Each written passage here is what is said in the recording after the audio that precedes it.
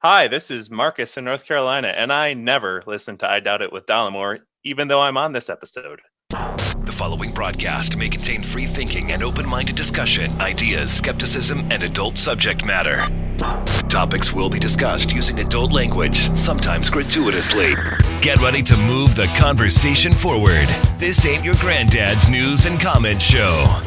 This is I Doubt It with Dollamore.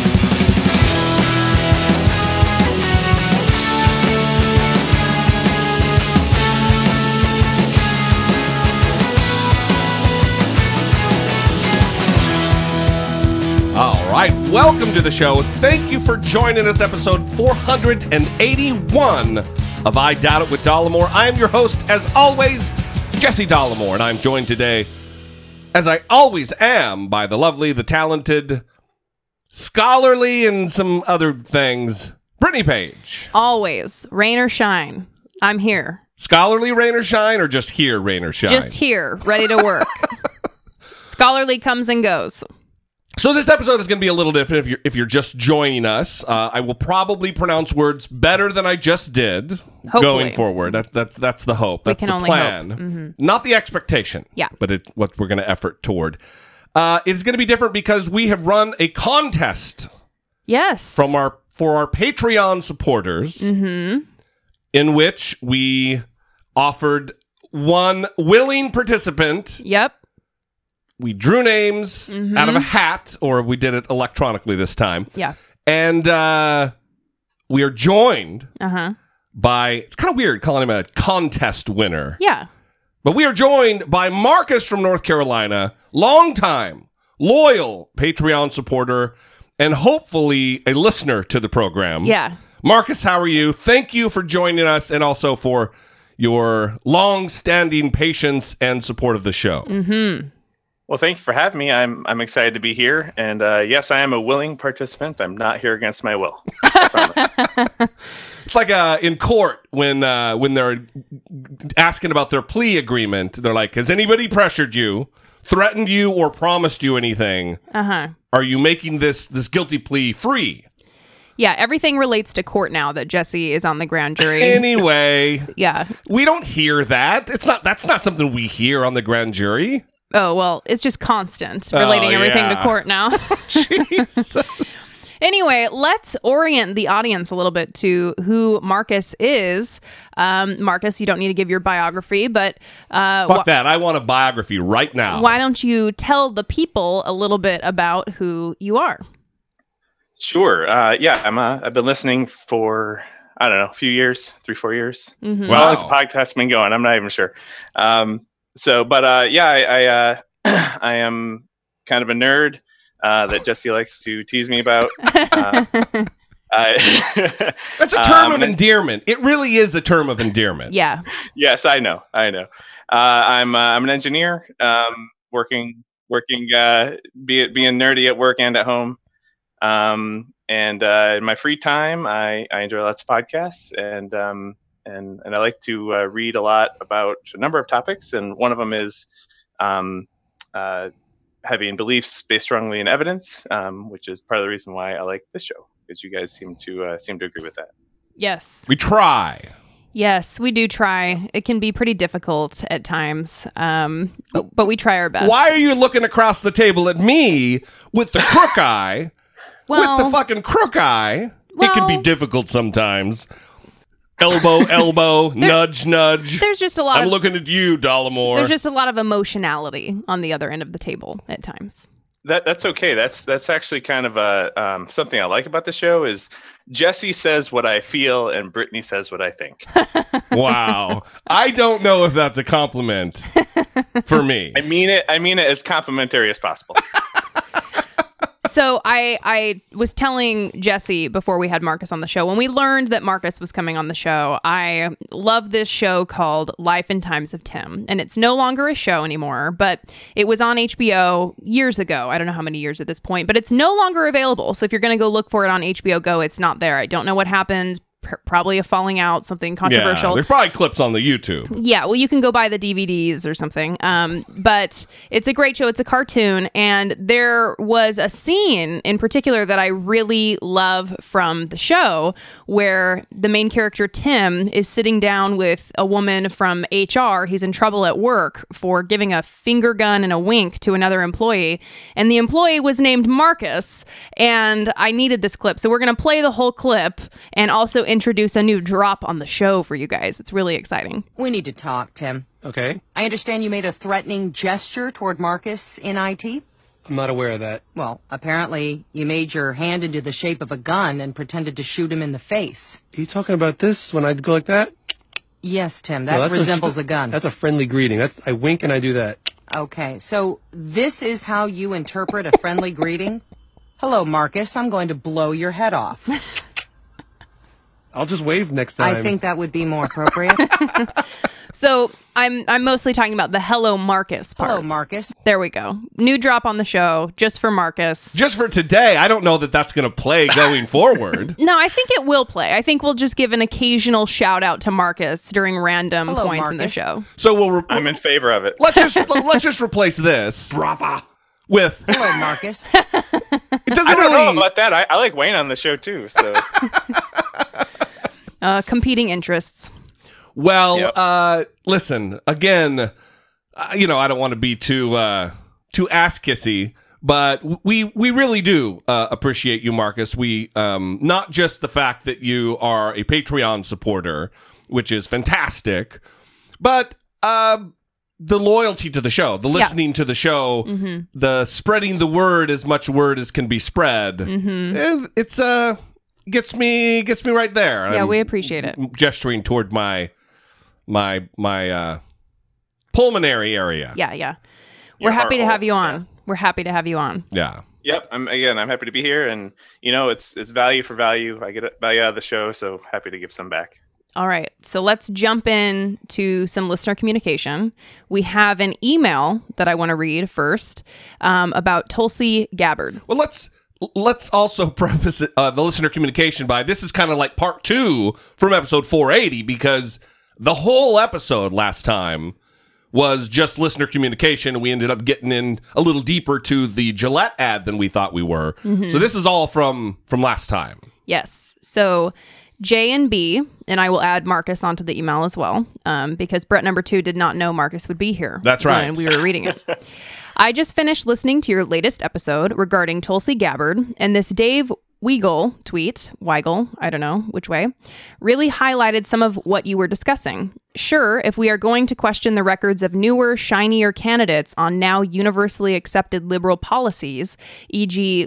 LGBTQ rights, gun control, despicable Syrian dictators, then the records of Obama, Hillary, and other Dem candidates, favorites, big names who aren't exceptionally popular, should be compared and contrasted as well. But the level to which these candidates supported or denounced certain positions, as Weigel points out regarding Gabbard's anti-gay stance, should not be disregarded. Attitudes can change, and some folks might be slower on the uptake to the changing world around them for reasons out of or in their control. But we need to give politicians to be role models. And role models should not be perfect human beings whose every belief aligns with ours, but rather should be able to show how their old beliefs were wrong and how they intend to right those wrongs. This ability to change should also be taken into account when discussing policies that are newer to the mainstream discourse, like universal healthcare, free tuition, and stupid steel slats. Mind you, Gabbard's positions on both LGBTQ rights and al-Assad are so extreme that they are disqualifying for me. Even if she were to do an about-face on them, she is not yet far enough removed from her positions. I just fear that if we are looking for perfection in a Dem 2020 candidate, we will end up tearing each candidate down without giving them a chance to atone for previous mistakes, leaving the door open to the most flawed candidates to whip up a base and hijack the seat. It is almost as if we have seen that before. That is all for now. I hate that I'm already writing about 2020 candidates and a candidate who likely stands very little chance to win the nomination. But the discourse always runs the risk of spiraling out of control before the conversations even start. Hope you all are enjoying the new year in your beautiful sunny California weather. Allison and I are sleeping in masks, not the good kind, so we can stop circulating the Northeast flu. Bitterly, Brett number 2. Not the good kind. Look, I don't even want to talk about anything else. What is a good kind of mask? Maybe like a Halloween mask? like a sheet mask. Like the plastic kind of mask with the little slit for the mouth that you cut your tongue on when you're a little kid? No, like a self-care pampering mask. You think that's the kind of mask he's referring to being a good mask? Well, that would be a good mask, wouldn't it? Maybe he's a kinky guy and he's like the gimp mask. Yeah. There we go. Zed's dead. That's the answer. So, little inside movie baseball reference for those who probably everybody got it. Anyway, so here's what I think about this. One, I hope that we can, as liberals or progressives or the Democratic Party, can maintain a normal level of, let's say this. I hope that we can curtail the outrage machine that happened relative to Tulsi Gabbard when she came out to run for office. Mm-hmm. I think there's a way to pick apart her positions without completely demonizing her, because she's still a congresswoman. Mm-hmm. She still represents Americans. And for the most part, her positions are good. She is a no for me, just like Brett number 2. Mm-hmm. I like what he said about her. She's not far removed enough yet from her bad positions. Mm-hmm. But the process that we're going into is to find the most suitable / most electable candidate.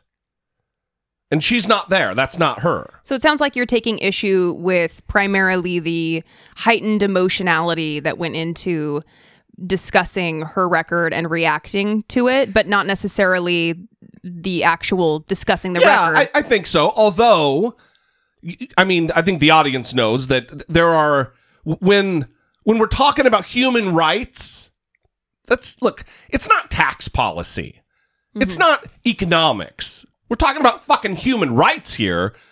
I give a lot more runway room, a lot more headroom for people to freak out over fucking human rights. I don't know.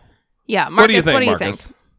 Yeah, I tend to agree. This is definitely the time to be vetting people between now and the end of the primary, and let's do it well so we have a strong, inspiring candidate. And then after the primary, we coalesce around that candidate, right?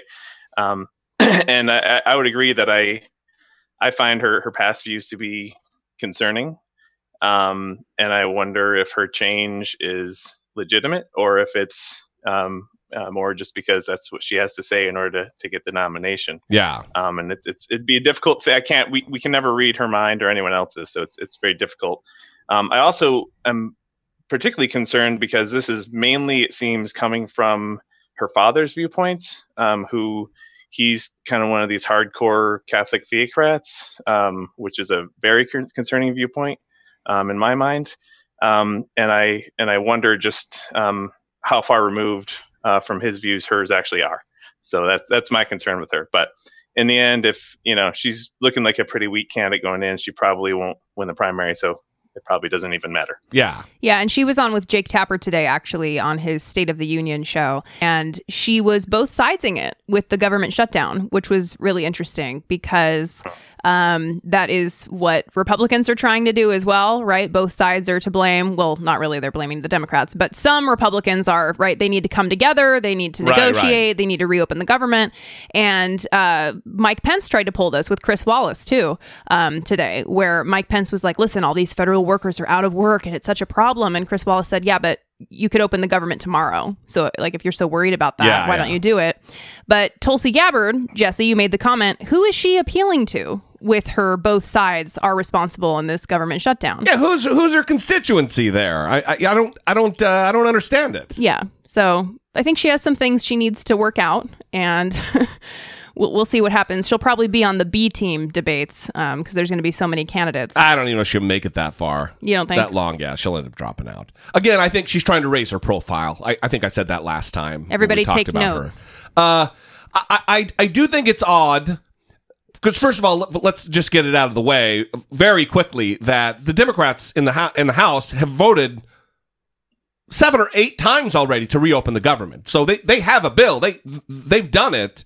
So it's absolutely Republicans. It's absolutely Donald Trump and the missing Mitch McConnell. Yeah, where'd he go?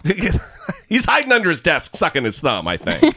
So and they passed the Senate bill that the Senate Republicans already passed last term. Yeah. Yes, that's exactly right. So they passed a Republican-friendly. Mm-hmm.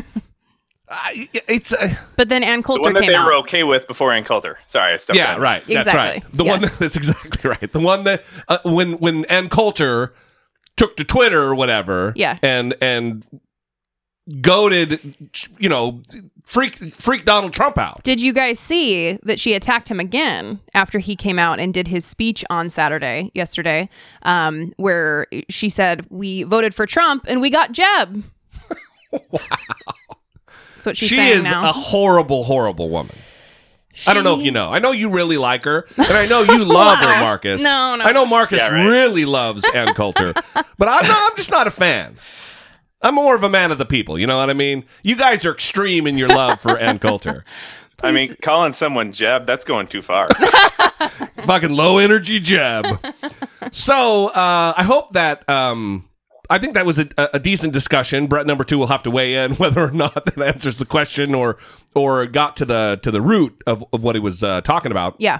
What kind of mask he likes. Yeah, that's what I'm more concerned about. Do you got another email, or should we move to the Barr hearing call from Jeremy in Kansas? Let's do the Barr hearing. Hey, Brittany. Hey, Jesse. It's Jeremy in Kansas. I've been under the weather all day, so I've been watching the Barr hearings, and I realized I could probably just Google this and answer it for myself, but I thought it might be a decent topic for you.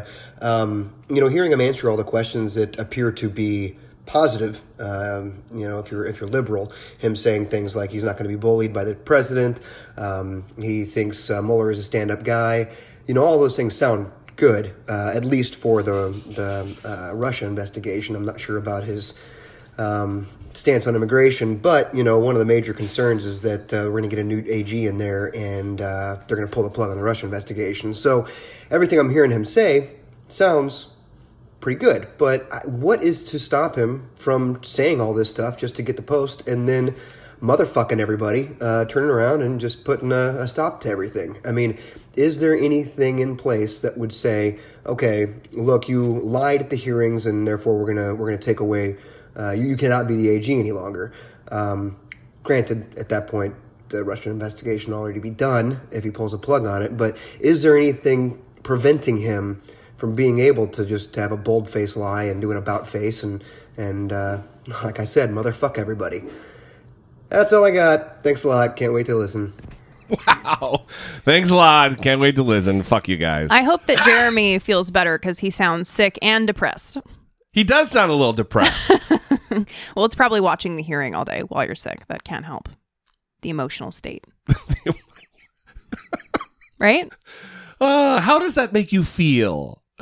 What are you doing Jeremy? right now? A therapy thing that That's you not don't what do. happens in Yeah, therapy. I know. It's a meme of how therapists act. Okay, great. You're constantly asking me how that make me feel. I do not. So listen, I'm not shoulder to shoulder with people who are very freaked out about Barr and his nomination. One, he's already been Attorney General of the United States. We have a track record. We know how he acted before. The other thing, well, let me just answer the question first.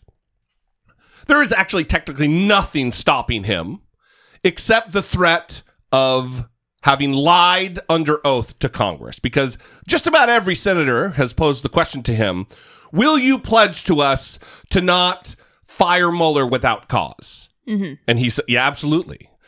So it would be perjury. Lying to Congress would be a serious offense. The other thing is that the House has the power of impeachment. That's not just a power that comes along or is applied to the President of the United States. Any of these ding-dongs can be impeached by the House. A Supreme Court justice can be impeached by the House and removed by the Senate. So he might disagree on policy. He might disagree on serious policy issues, but I don't think he's a dishonorable man. The other thing is he categorizes his friendship with Robert Mueller as close, that they are close friends, I believe is the exact qualifier. So I don't really have a fear that he's gonna, because if he motherfucks the country, as Jeremy so eloquently put it, I actually really like that. He's motherfucking his good buddy. I just don't see that. Mm-hmm. Yeah, I think, I certainly disagree with him on lots of stuff. He's, again, a theocrat, and, he's involved in pardoning Iran-Contra, or officials in the Iran-Contra scandal. All sorts. He's a standard neoconservative. You know, he's sort of George H.W. Bush style neoconservative. And so obviously I'm going to disagree with him. That said, he's legitimately qualified for the position, unlike a lot of the know-nothings that Trump has nominated to other positions. So that's pretty good, and it's probably the best we're going to get from this administration in terms of nominees. So I'm not wailing and gnashing my teeth over it. I still think Democrats should oppose him on principle, though. Mm-hmm. They're not going to stop his nomination in the Senate. That's just not going to happen. But I don't see that there's any reason to vote for him.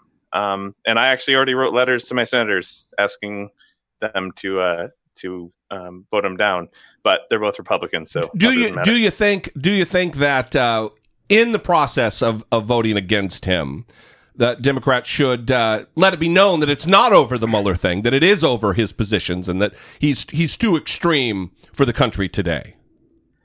Well, there's that, and there also, so the answer is yes. But there's also other reasons regarding Mueller, because he wrote this super weird memo to the Rod Justice Rosenstein. Department, I think. To Rod Rosenstein, and Rod, huh? You guys are fucking first name basis. My buddy Rod. Drinking buddies, Marcus and Rod Rosenstein. Good times. That's right. Yeah, we golf every weekend. But so this memo is super weird. So first off, Bill Barr is a very highly paid attorney, and I've heard estimates that it probably would have cost $100,000 of billable time for him to write this memo if you were asked to do it. So he did this of his own volition, gave up a whole bunch of his time for this, and then in the memo, he argues some really strange points with regard to obstruction of justice that really doesn't make a lot of sense. And frankly, the arguments are, I think, dumber than he is. So I still am concerned about him actually being, upfront about some of this stuff. So and two of the things that he wrote in that memo that has concerned Democrats is that he said the obstruction of justice aspect of the Mueller investigation was, quote, fatally misconceived. And then he also said, quote, Mueller should not be permitted to demand that the president submit to interrogation about alleged obstruction. Okay, well, let's put in context a little chronology here. He wrote this memo in summer of 2017. Mm-hmm. The Helsinki debacle, where Donald Trump demonstrated treasonous, dangerous behavior, was in 2018. So he wrote this memo early on in Donald Trump's presidency. I don't know, and I'm not defending him here, but I don't know that he holds the same types of opinions as he did the day he submitted that memo about obstruction, because we didn't really know fucking anything then. Certainly not anything compared to what we know now about Donald Trump, and not just obstruction of justice, but also the conspiracy charge that's against him right now. Well, I think one thing is not true. Not charge, but, I use that colloquially. Yeah. I think one thing is true, that Donald Trump likely saw that memo and Barr's general Jizzed statements. Right in his McDonald's stained underwear. And he was, that's one way to put it. He all right. He was very excited. That's my Donald Trump coming, everybody. That's enough. Oh, Jesus. He was very excited, as Jesse's illustrating, and then he watched Barr's testimony, and he probably thought, "Oh, what shit. the hell is this?" Right. I heard reports that was the case. Yeah, because he is good. But anyway, we're going to get to it. We have the clip slated. But to answer your question very succinctly, Jeremy, I believe that what is stopping him is, going down in history as a Trump sycophant. Mm-hmm. A guy like this doesn't want that. Yes. So, I don't know. Anyway, thank you for the call. Thank you for the emails, everybody. We're going to move on. We appreciate them very much. We'd love to hear from you. Help us move the conversation forward. You can call 657-464-7609. Or, of course, you can always email a voice memo from your smartphone to idoubt@dollemore.com. You can also tweet at us, @Dollemore, @Brittany E. Page, and @I Doubt It Podcast. That's another way. Yes. To communicate. Absolutely. To connect. We love connection. We love it. No. So I want to talk about, I saw this article from Popular Science, popsci.com, and it has a very ominous title. The anti-vax movement is among this year's top 10 global health threats. Mm-hmm. Air pollution and climate change, diabetes, cancer, and heart disease, global influenza pandemic, fragile, vulnerable regions, antimicrobial resistance, Ebola, and other pathogens, weak primary health care, anti-vaccination movement, and then there's a whole bunch more. And it really puts things in perspective about the dangerous times that we live. And a way to mitigate this list would be, it seems natural, to try to change the hearts and minds of our countrymen, of our fellow passengers on the earth. Mm-hmm. And I think going forward this year, we all owe it to one another and to the planet and to the existential threat that each one of these things is, to try to convince people, to try to talk to people, talk them out of the haze of ignorance, Yeah, but we know that facts don't change people's minds. They also don't care about your feelings, Brittany. Yeah, exactly. And I know that Marcus loves to read about sciencey things, and fucking nerd. He loves that stuff. So I want to get Marcus's take on some of this, about what do you think is best in terms of talking to people about science issues and trying to improve the public's scientific understanding about these global threats. Yeah, so this is definitely something that's important to me. Vaccines as a topic is almost kind of a trigger for me. It's when I meet someone who's anti-vax, it really bothers me. And it's not just anti-vax, of course. There's other things in the area of science where the scientific evidence and what the public believes about it are not in line. And so things like climate change would be another topic, as well as genetically modified foods is another big one, where those things don't line up. And Stephen Novella, who is on Skeptics Guide to the Universe and blogs a ton, he has a personal blog called Neurological Blog, where he talks about these types of topics sometimes. And he had a recent one called GM Foods and Changing Minds, and it sort of talks about how we're trying to communicate, what is the best way to communicate and change minds on these topics. And the important thing, I think, if I was to try and summarize that for the audience, is to understand that understanding the source or the reason why they don't believe in a particular topic is going to be different depending on the topic. But in general, we have to think about it in terms of narratives or stories. So these people are victims of active misinformation, and they have built up a narrative in their mind about whatever it is, the the evil pharma companies or the evil climate change researchers. Oddly enough, it seems kind of weird to me, but that's an actual narrative that people believe in. And so we can't just correct the misinformation. We have to generate a new compelling narrative that is both true and aligns with the scientific facts, but also feels true in the sense that you may remember Stephen Colbert talked about truthiness. It's sort of the gut feel of something, which may or may not align with whether or not something is really true. But the point is we have to come up with a new narrative that both is true and feels true in order to displace the old incorrect narrative. Yeah, I read the blog and I thought it was interesting that it talked about how a lot of people think that the problem here is really that knowledge deficit. They call it the knowledge deficit model. And when you look at someone like Carl Sagan, that's kind of what he was operating under. Like, if we just teach people what they need to know, problem solved. Yeah. But not always the case. Yeah, but that we're finding that's not always the case. And in some issues, there might be some knowledge deficit issues at play. But I think what you're saying, Marcus, is really important about the kind of making a story out of it. And in this blog, they even talk about the importance of like conversion messages, where someone tells a story of what they used to believe, but then how their mind changed as they found new information, and that can also be helpful in having people understand what they believe and that it's okay to believe something different. But as I was reading that, I was thinking of how we kind of stigmatize people changing their minds. And that almost feels like something that is difficult to do because you'll be judged for it. But I don't know. That's an idea that popped up for me. I struggle with this because, well, one, I think that there is something to be said, but we shouldn't rely too heavily on that thought that someone who you can't use evidence to convince someone who doesn't value evidence. However,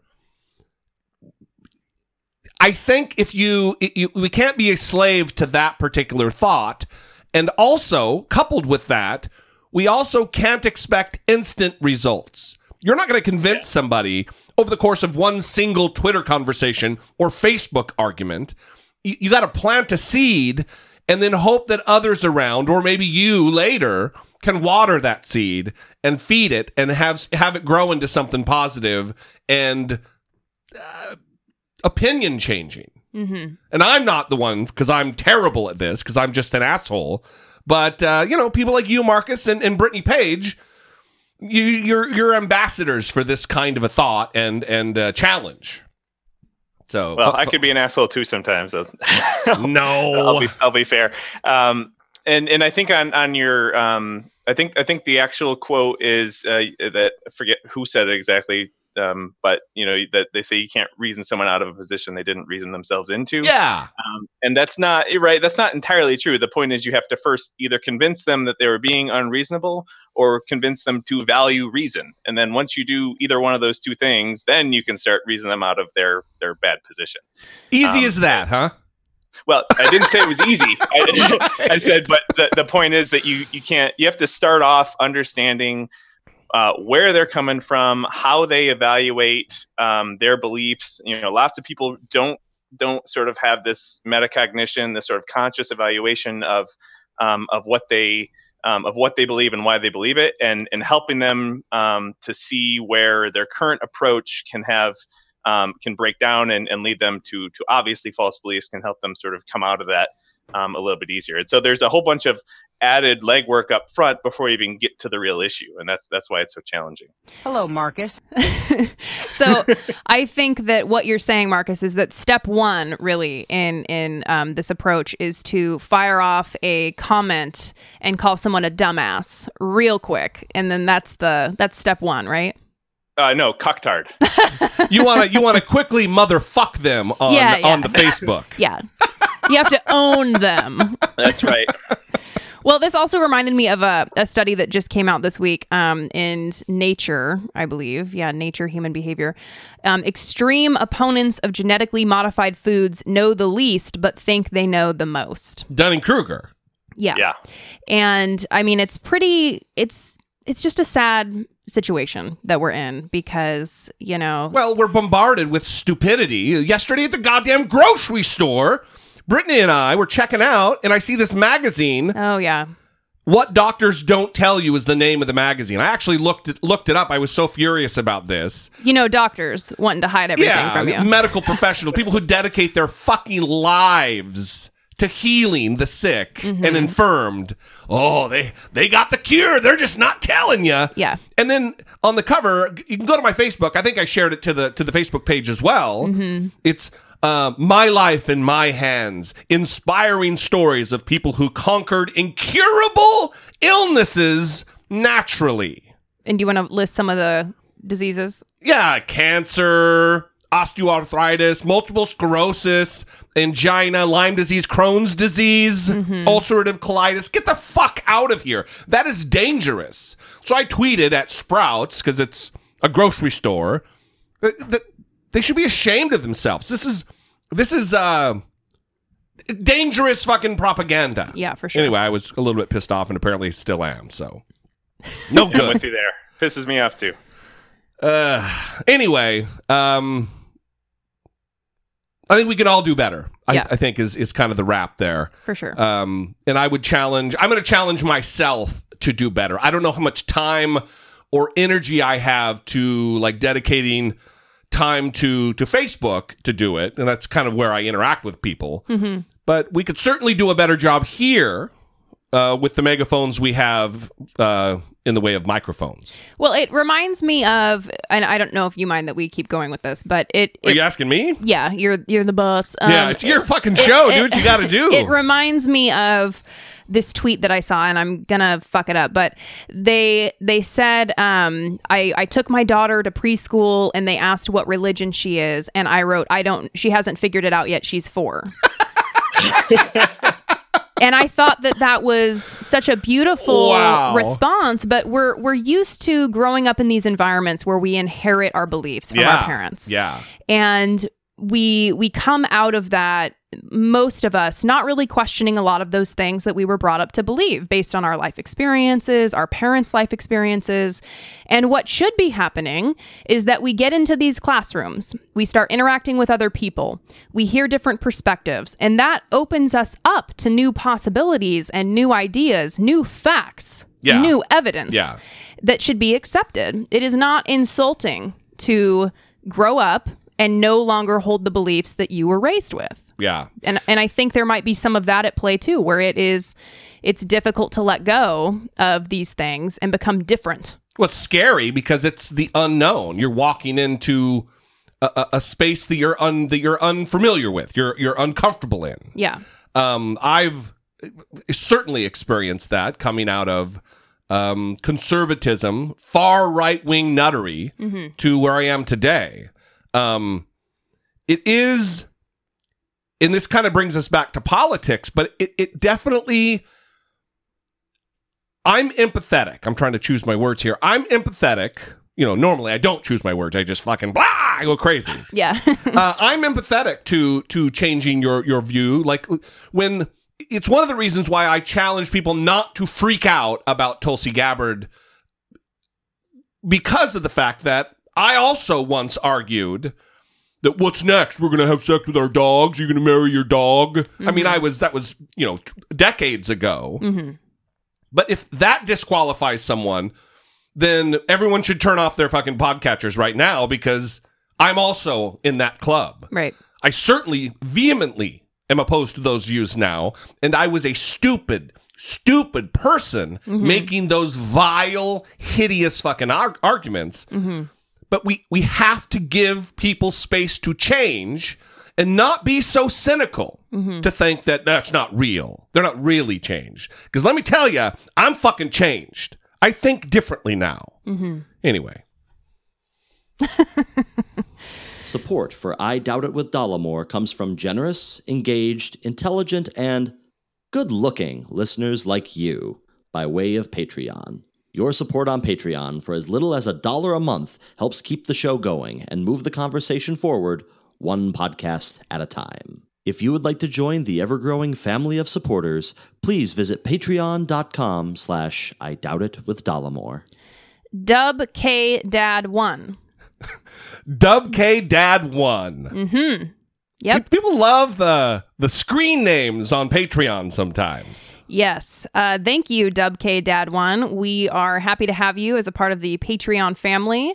And we are still accepting questions for the Ask Me Anything episode. So be sure to go into your Patreon messages and check the message, respond to it with a question that you would like answered on that episode. Please submit them by January 31st. You can also just email us with like subject line Ask Me Anything or AMA. And Sure, if that's easier, that's fine. Yeah.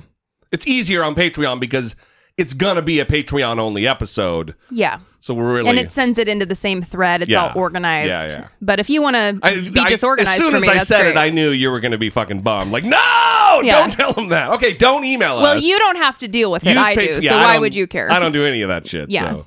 Good times. You can also support the show by pouring more money into Jeff Bezos' pockets. He needs it now more than ever. Going through a tough divorce. He's going through a tough divorce. He's going to have to give up half to his lovely wife, who he apparently cheated on. So he needs a little bit more money. Allegedly. Yeah. Brittany? Allegedly. Allegedly. Yes. Allegedly. Allegedly. Mm-hmm. Allegedly? Ooh, there's a familiar voice. Yeah. You can go to dollamore.com/Amazon for that, and we appreciate it very, very much.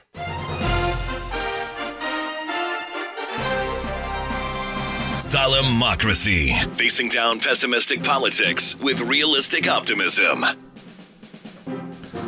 So we have a new entrant. Entrant, is that right? Marcus, help Yes. us. Entrant, yes. And a new entrant into the Democratic primary for the 2020 race for president of the United States. Well, there's been a lot of speculation as to why you're here tonight, and I just wanted to point out to everybody, what could she possibly have to talk about? She was here in November. I mean, November, take out the holidays, you were basically here last week. So, I'm just curious, do you have anything you would like to announce? Yes.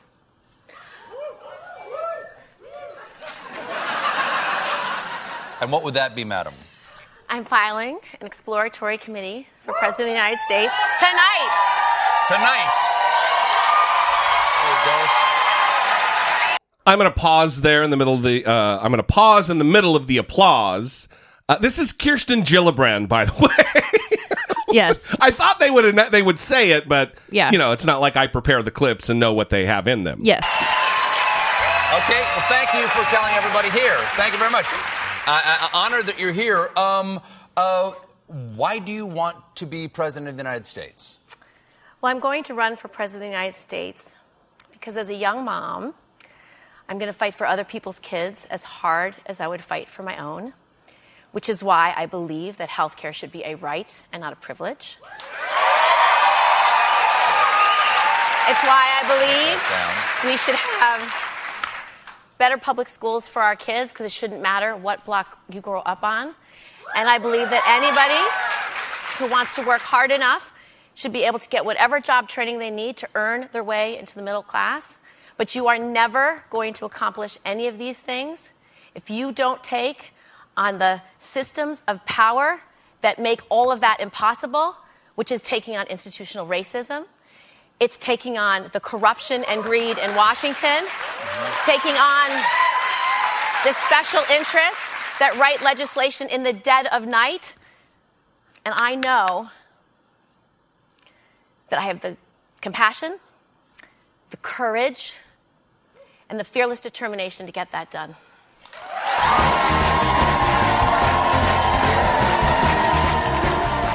So, I don't know. Not a giant fan of the Gillibrand. Well, let's say a little background, which we have been forgetting to do, but we are going to be better about, everybody. She's an American attorney and politician serving as the United States Senator from New York since January 2009. Yeah. So she has been a senator for a while. She seemed very nervous in this clip when you watch it, especially. She was very nervous. Let me say this. Something rubbed me the wrong way, and maybe I'm being a little too nitpicky. I'll be the first to agree that could be the case. She said, and I believe healthcare should be a right. It's either a fucking right or it's not. And I don't know if that indicates her thought process on this. The government doesn't make something a right. You know what I mean? Am I being am I being a dick about it? The government recognizes certain rights and doesn't recognize other ones. Yeah. So I feel like you're parsing it a little bit harshly there. Well, it's been nice having you, Marcus.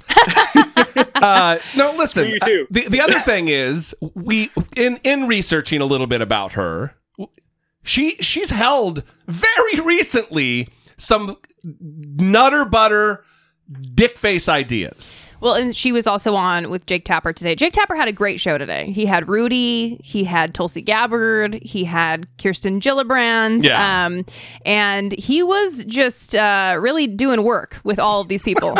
But he asked her about her previous comments about immigration. Specifically, he said, "You have called Donald Trump's positions on immigration and statements on immigration racist. And I just want to read to you some of your previous positions on immigration and ask you if these are racist." And she was a firm opponent of granting amnesty to illegal aliens, as she called it in her mailer here from 2008. She said English should be made the official language of the United States. Come on, man. So in 2008, Kirsten Gillibrand was like, "You better speak English." Right. She's one of those morons that's like, why do I gotta push one on an ATM? I'm in America. Yeah, but again, this was 2008, so we're giving people the room to change. 2008. Well, you were just lecturing us about giving people the room to change. I get it. Okay. But what I'm saying, we have to use our heads as reasonable people. It's not this on its face that disqualifies her, and it doesn't really even disqualify her. It's the fact that we're going to have a field of candidates, maybe 24 candidates that come out, they're going to run. Is she the best? Someone who 10 years ago thought that English should be the official language. That's something I believed when I was in the Marine Corps at like 20 years old. So she was asked directly about these things, like I said, and Jake Tapper said, you know, how would you say that these are racist as well then? And she said, I would say that they weren't empathetic, they weren't compassionate, and she said, I did not think about the suffering in other people's lives. So it's racist for Donald Trump, but it's just not empathetic when it comes to her. I think the line that she drew between her statements and his is that he is ratcheting up fear of other. Yeah. And that she was articulating positions, but not necessarily ratcheting up the fear. Yeah, and I agree with that. Yeah. So I think her answers were pretty good in response to these. And I mean, this is going to happen. Reporters are digging up past statements, digging up all of this stuff. I mean, this was a photocopy of a mailer that she had. So this is going to be happening, and they have to have answers for it. And I think it was a pretty good answer. But Marcus, you have any thoughts on Senator Gillibrand? Yeah, and you know, so when she had some of these less progressive views, she was in the U.S. House in, I think, northern New York, which is going to be more toward the right. And then when she started adjusting these views when she got into the Senate, and that could have to do with like which electorate she has to pander to for voters. Sure, yeah. And it also makes me the length of her term also. Right, exactly. But it makes me wonder, is she just flapping in the political winds here? Like, is this principled or not? And the concerning thing for me is that is she just another Hillary Clinton with a little less baggage, but the same sorts of issues of sort of taking on whatever position people want to hear. I think it's a valid concern and a worthy question to ask, because did she really believe that then? Because if she didn't, but she stood for it, that means it was just based on political expediency, and that's kind of a problem. Yeah, she does have the lowest Trump score from 538, so that's how often a member votes in line with Trump's position, with 11.6%.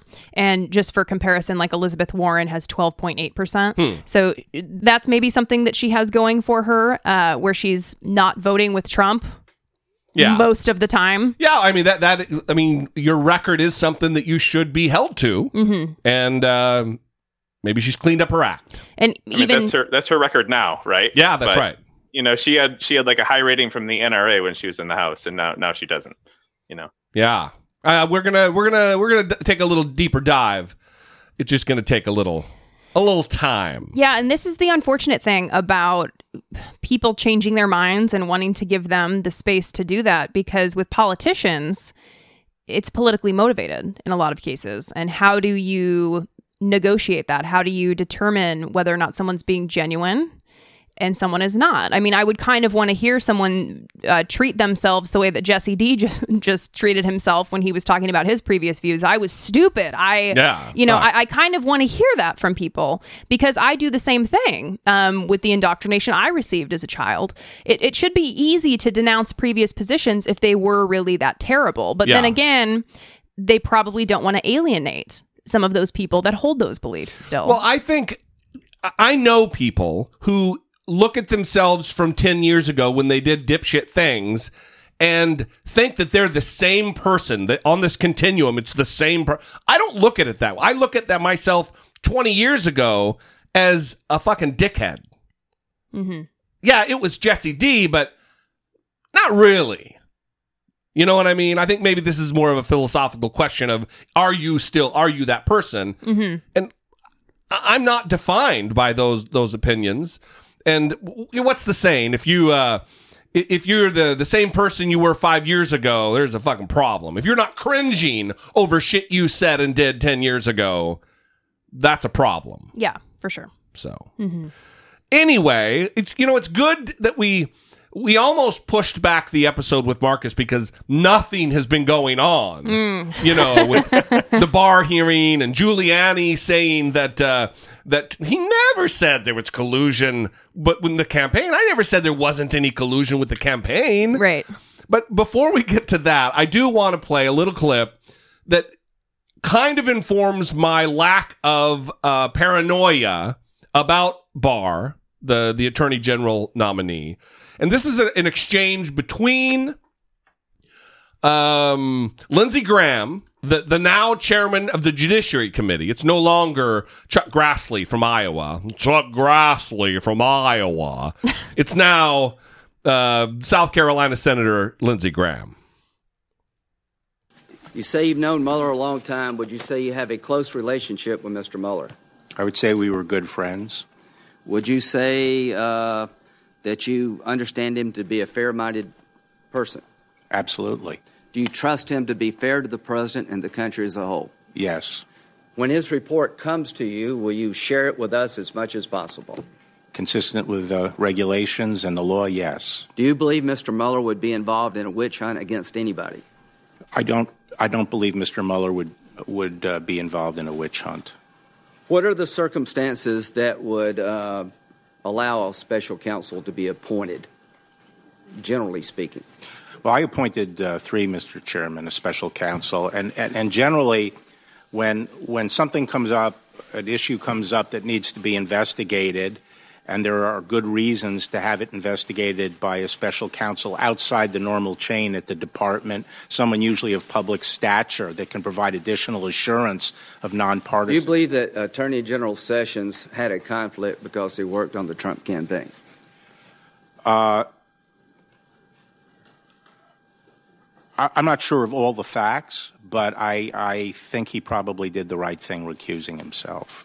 I agree. I think he did the right thing to recuse himself. Do you know Rod Rosenstein? Yes, I do. What's your opinion of him? I have a very high opinion of Rod Rosenstein and his service in the department. Okay. Why did you write the memo? I wrote the memo because starting, I think, in June of 2017, there were many news reports, and I had no facts, and none of us really outside the department have facts. But I read a lot of news reports suggesting that there were a number of potential obstruction theories that were being contemplated or at least explored. One theory in particular that appeared to be under consideration under a specific statute concerned me because I thought it would involve stretching the statute beyond what was intended, and it would do it in a way that would have serious adverse consequences for all agencies that are involved in the administration of justice, especially the Department of Justice. And I thought it would have a chilling effect going forward over time. And my memo is very clear. That is the concern that was driving me. The impact, not the particular case, but its impact of a rule over time.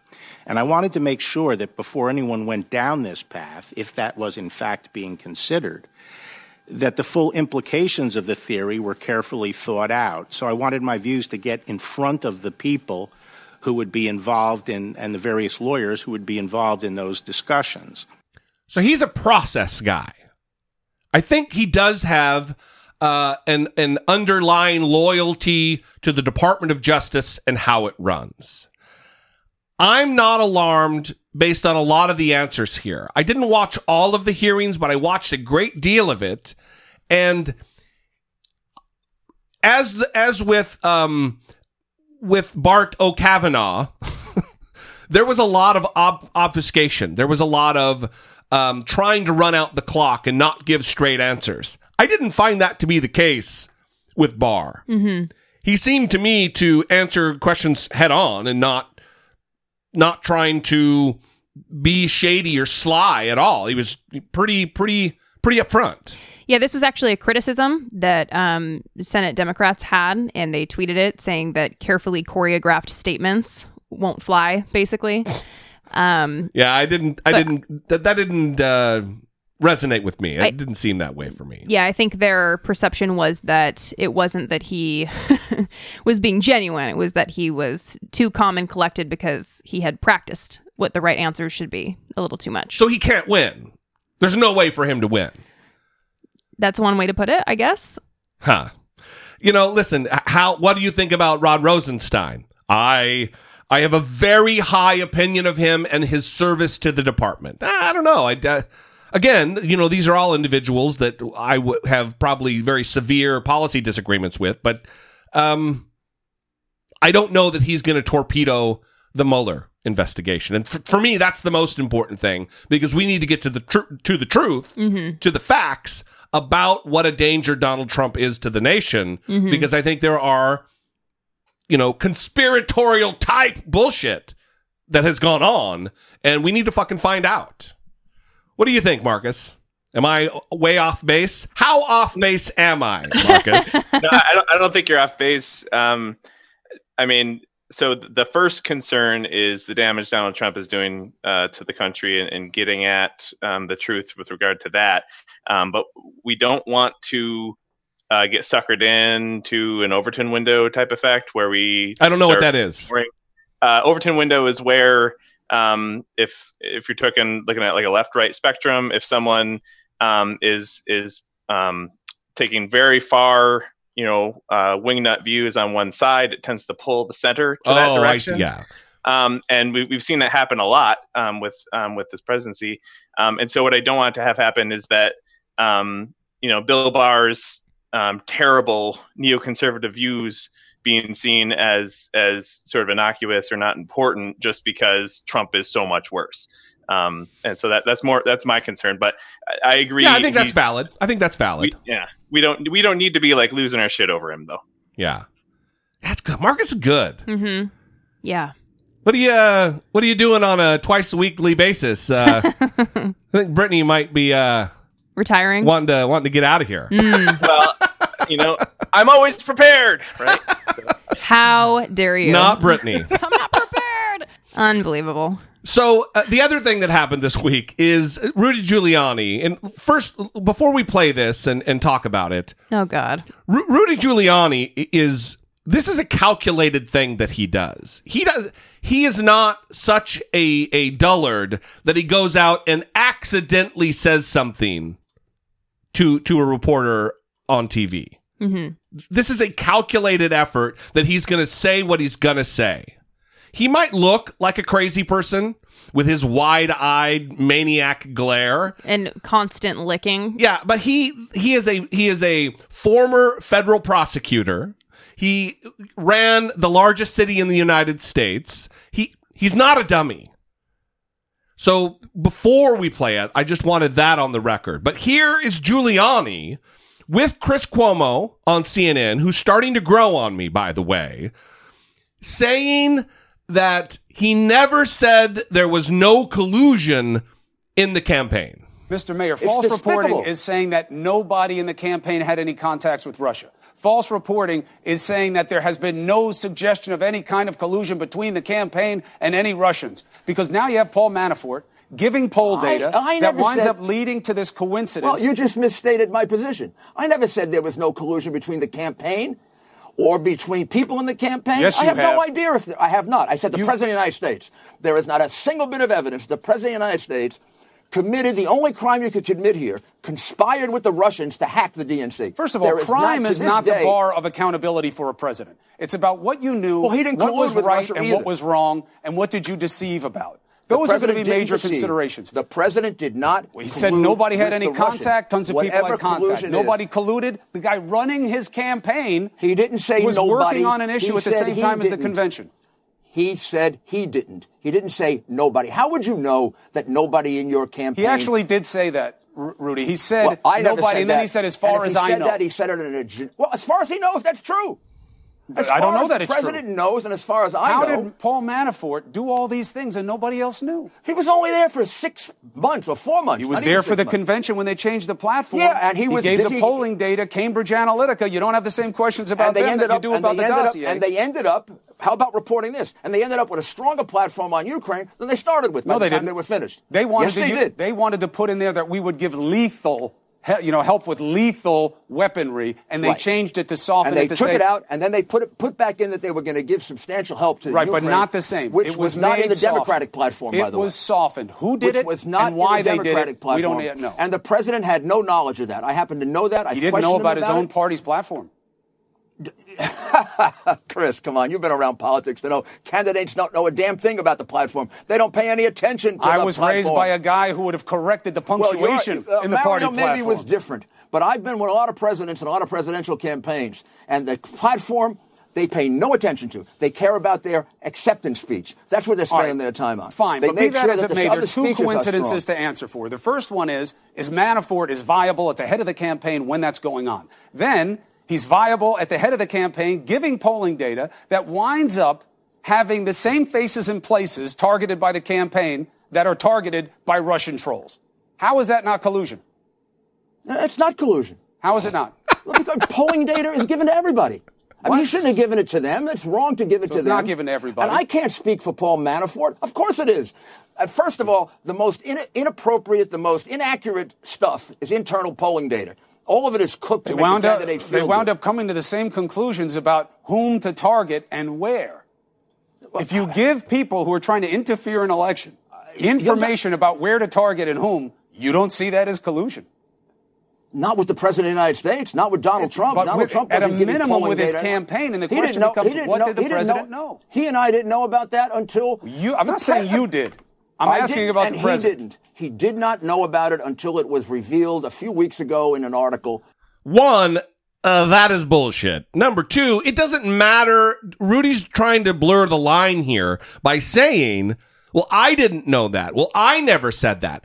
It doesn't fucking matter that Rudy Giuliani said no collusion. It only matters, because he's the attorney, it only matters what Donald Trump has said. However, Rudy Giuliani absolutely has agreed that no one on the campaign colluded with Russia, and here is the proof. Is it still the position of you and your client that there was no collusion with the Russians whatsoever on behalf of the Trump campaign? Correct. Correct. Is it true? Is that your position? Correct. More important, though, is Donald goddamn Trump, who has said maybe 10,000 times, maybe more than anything else he's said, is no collusion. No collusion doesn't mean no collusion with me. No collusion means no collusion. There is no collusion between me and my campaign and the Russians. No collusion whatsoever? There has been no collusion, no collusion. They all say there's no collusion, and there is no collusion. I can only say this, there was absolutely no collusion. It has been determined that there is no collusion. When they have no collusion, and nobody's found any collusion, there was no collusion with Russia, if you can believe this one. Nothing. No collusion, no nothing. To say it one time again, and I say it all the time, there was no collusion. Everybody knows there was no collusion whatsoever. They have found no collusion, and they won't find collusion. There have been a lot of criticisms about having Rudy Giuliani on these shows. And I think that this illustrates the benefit of having Rudy Giuliani on these shows. It depends on who he's talking to, for sure. Yeah, to hold his feet to the fire. But Chris Cuomo is definitely very capable in this regard. And the goalposts keep moving, right? The story keeps changing. Things keep shifting. And I think even though it is maddening to watch him go on these shows and talk, and he just gets to lie and it's a bummer, we also get to hear how the story changes. And I think that is valuable too. Yeah, I tend to agree. But before I get into that, I think it's important to note that it's almost too bad that this podcast is audio only. Because if you watch the clip, Cuomo's face when Giuliani says, "I never said no collusion," is classic. Yeah, for sure. This is like he continues to be able to be shocked by Giuliani, by just how ridiculous Giuliani is willing to be. But yeah, Giuliani looks like a buffoon, but he is actually doing real damage. He's sly like a fox or whatever. Yeah. I mean, he's just like Baghdad Kellyanne Conway. Yeah. Before him, gaslighting the whole country. And really attacking the very idea of truth. And that's the scary part, is it appears to be working. It is it is a sight to behold. And the thing is I never thought this type of thing, the effect that they are having, the impact they are having on people's perception of the truth, I never thought it would be as easily done as what they're doing, because people really believe nonsense shit that is easy to verify. And it's because of the fact the total assault on facts and data and the real deal of reality, fucking reality. Mm-hmm. So the other thing that we're not going to get too deep into is this BuzzFeed thing. Mm-hmm. They reported that Donald Trump directed Michael Cohen to lie to Congress relative to the Moscow real estate deal. Mm-hmm. The special counsel came out and made a statement. Which is very unheard of. Yeah, very, very rare for them to make public pronouncements about anything. Mm-hmm. But this is some of the language, and I want to talk about this because I don't think this is a full-throated denial of the story. And the media really has kind of turned on BuzzFeed. And I don't have any loyalty to BuzzFeed one way or the other. I mean, they make some nice list videos on YouTube, but this is the language that I think leaves room for the BuzzFeed story to be true. Quote, BuzzFeed's description of specific statements to the special counsel's office and characterization of documents and testimony obtained by this office regarding Michael Cohen's congressional testimony are not accurate. So, what is not accurate? The description of the statements is not accurate. And their characterization of certain documents. This isn't a total no. This is, they didn't explain some of this stuff right. Mm-hmm. Their characterization of things isn't exactly how we think it is. You know? Yeah. So I get where you're coming from. I think we don't see eye to eye on this entirely because... That was nice having you, Brittany. Yeah. Good luck, Marcus. So hello, Marcus.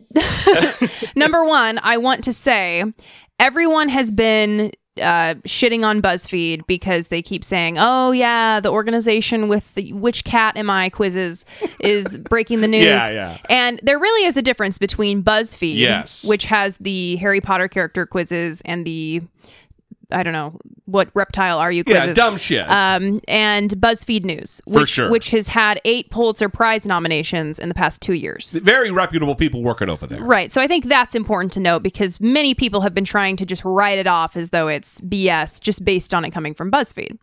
And the other thing I would say is I want to toot our horn a little bit because we did not go...